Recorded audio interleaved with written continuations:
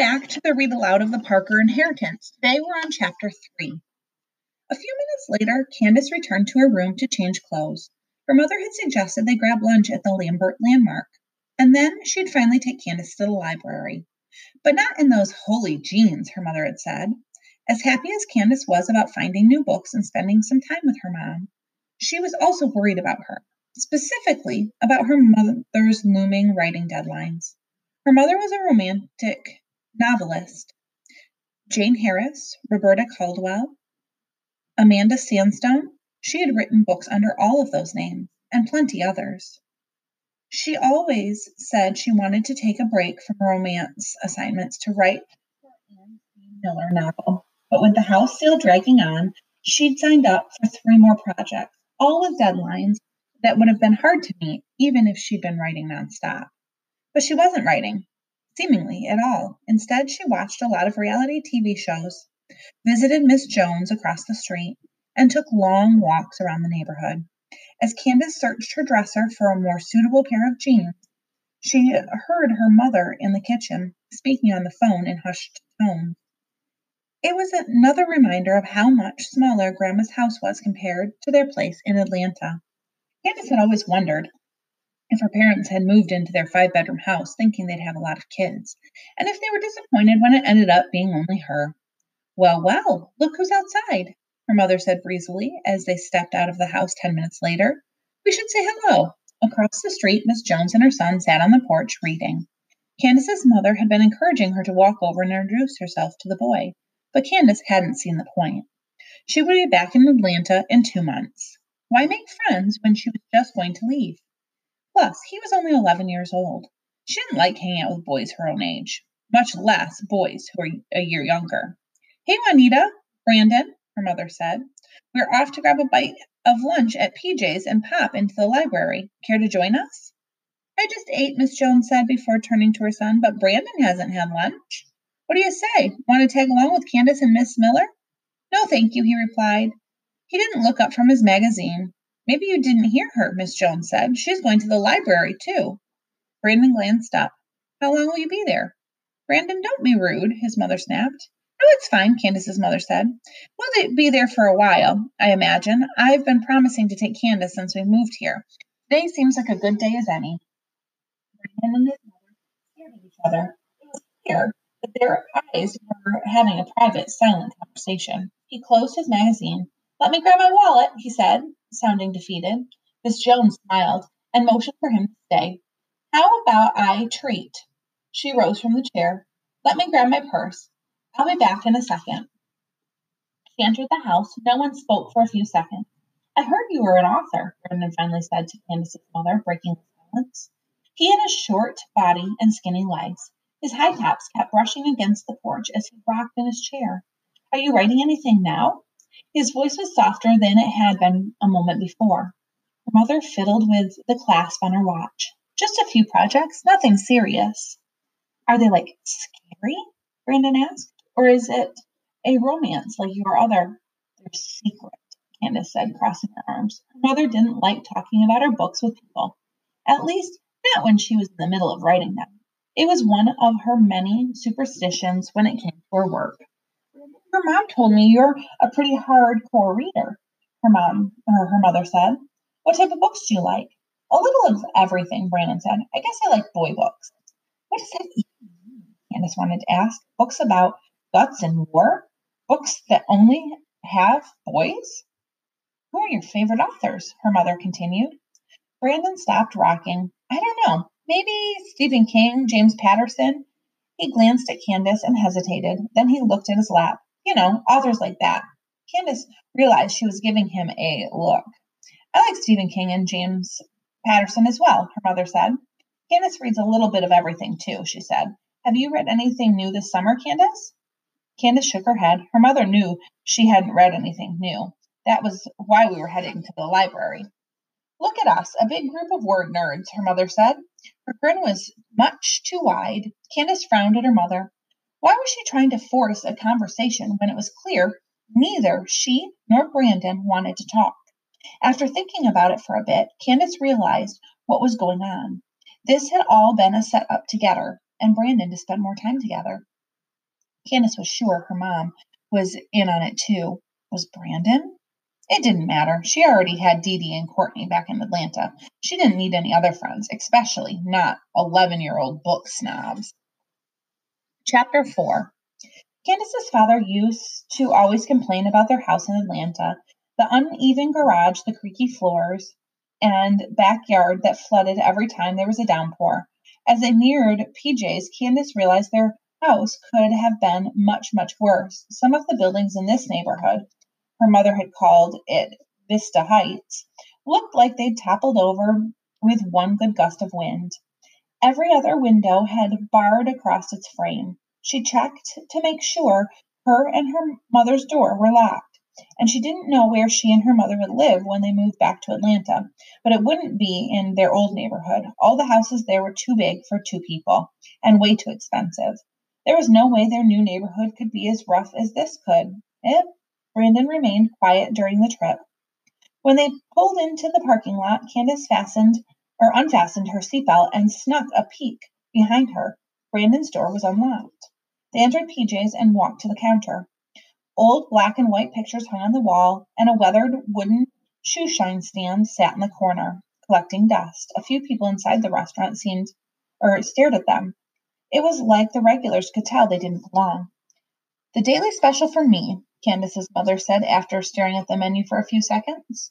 Candace, chicken fingers and fries. She had ruled out the special as soon as she'd read the menu. She hated fish with bones, and there was no way she was eating jalapeno and green onion hush puppies.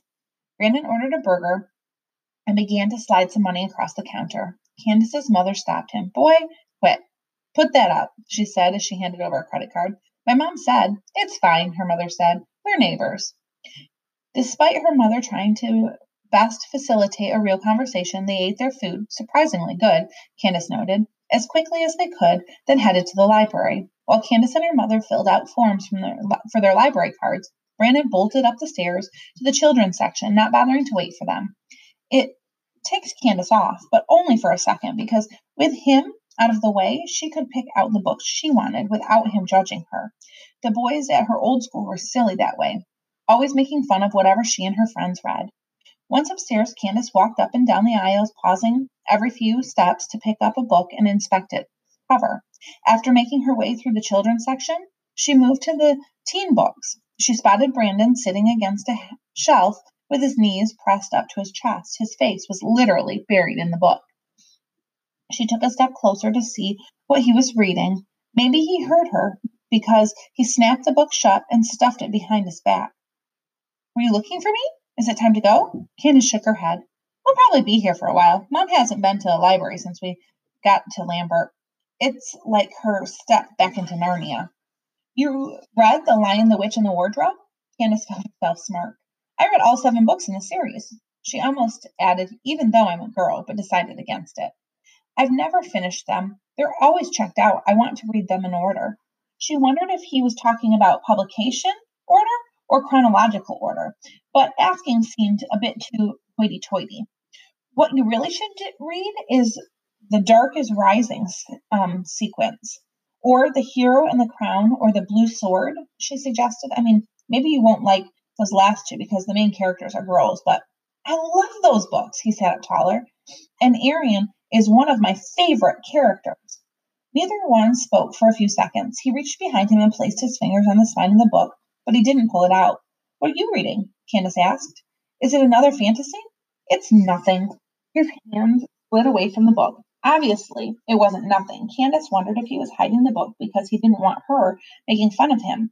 She really hadn't realized that was a possibility until right then. Do you come here a lot? Candace asked. She used to always talk about books with her mom, but that seemed to be happening less and less with everything else going on in their lives. Tori used to bring me during the school year, but the timing hasn't worked out so well this summer. It took her a moment to remember that Tori was his older sister. Her mom had mentioned her a while back. Can you ride your bike here? She readjusted her shoulder bag. It's not that far from your house. Mom doesn't want me riding by myself. Candace thought about this. Once she was sure of an answer, she said, I'm sure Mom and I will be spending a lot of time here. I bet we could give you a ride the next time we come. He blinked at her. At home. When I said that I liked Stephen King and James Patterson, you looked like you wanted to reach out and knock me upside the head. Now she was the one who sounded like a snob. It's just, I don't think there's such a thing as boy books or girl books. I think there are people books. At least that's what Mom always said when Dad complained about what I was reading. I'm surprised she didn't say anything at your house. She was probably being polite, he said. Anyway, sorry about the way I was acting on our porch. I was kind of mad that our moms were forcing us to meet. I didn't know what they were planning until right before you walked over. Candace smiled. At least she wasn't the only one being manipulated. So, how many books do you have in your bag? He continued. You're only allowed to check out 10 at a time. I don't know. I stopped counting at 15. She pulled some books out of her bag. I better return these. Wait, maybe we could share. You check out 10 and I'll check out 10. He pulled the book from behind his back. Have you read Are You There, God? It's Me, Margaret? After an hour, Candace headed to the computer lab downstairs. Her desktop computer had crashed right before they moved, but Candace's mom wanted to wait until the fall before buying her a new one, which was easy for her mom since she has her own laptop. Candace was the one forced to check her email on her mom's phone all summer.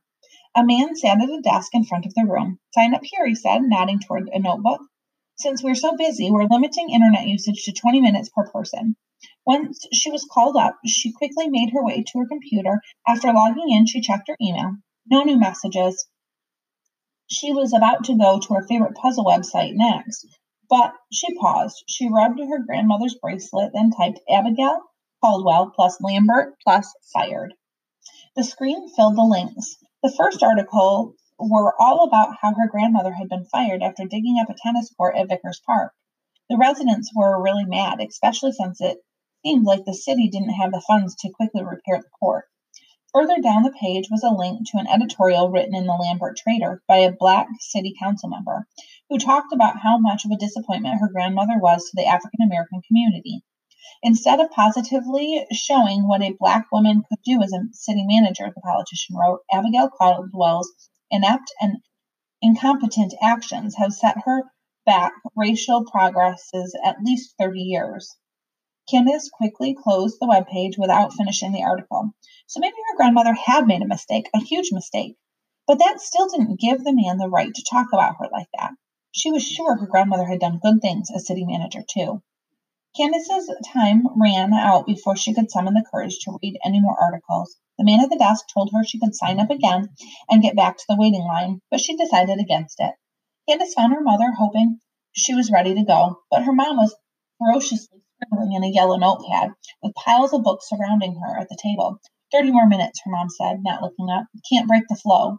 She didn't know what her mom had found in the stacks, but it looked like something had kick-started her writing. Candace started back up the stairs, but stopped halfway when she saw Brandon heading toward her. Hey, I was coming down to find you, he said. Already finished? Yeah, I'm done with the internet for today, she said. Then she rubbed her arms. It's kind of cold in here. I'm going to sit outside. Cool, I'll come with you, he said. I mean, if it's okay. She shrugged. Fine by me. They checked out their books and walked outside. An ice cream truck played Pop Goes the Weasel in the distance. They sat down on the bench. Candace slowly popped her knuckles. She could see that stupid editorial in her head. Did you know my grandmother? She finally blurted out. Brandon looked up from his book. I only moved to Lambert 3 years ago. Granddad knew her pretty well. He's lived here for like 20 years. He moved here after he retired. Candace wondered what Brandon's grandfather thought of her grandmother. Did he see her as a disgrace, a failure? Do you know where Vickers Park is? She asked. Are there tennis courts there? Brandon stuck a finger in his book to save his place. Is this about your grandmother getting fired from her job with the city? Candace's shoulders sank. How did you know about that? I thought you just moved here. My granddad says word travels fast and lingers long in the South. He said he got a real deal, or a raw deal. He said she got a raw deal. He shifted on the bench. Vickers Park is in Vista Heights. It's not too far from PJ's. Candace rifled through her bag, trying to decide what to read, then glanced at Brandon. He had returned to his book, his mouth moving a little as he read line by line. She couldn't tell what book he had opened, But it wasn't that Judy Blume one. At his last suggestion, she had checked out all the books with girl main characters, and he had checked out all the books featuring boys. She had kept her mouth shut this time. Hey, I'm sorry. Can I ask you another question? She asked. He looked up again. Do you know why she was fired? The rumor is that she thought something was hidden underneath the court. He wrinkled his nose. So much for confidentiality. She decided not to press further. And, do you know what she was looking for? I can ask. It's okay, Candace quickly said. She didn't want to talk to anyone else about her grandmother's buried treasure, especially other adults. She didn't want to make her grandma's reputation worse. Really, he said, just forget it. It's all sounded so silly, especially now that she was talking about it with someone other than her mother. She could see why her grandma lost her job. I feel totally stupid even for bringing it up. Sure thing, he said. Then, almost 5 minutes later, while still looking at the book, he said, for what it's worth, I don't think you're stupid. I mean, stupid people don't read all 5 books in the Dark is Rising sequence, right? He paused and added, I bet stupid people don't even call it a sequence. Candace waited for him to continue, but he just flipped the page and went back to reading. She smiled. Brandon was a book snob, but maybe that wasn't such a bad thing after all. We will pick up on chapter 5 tomorrow. Bye.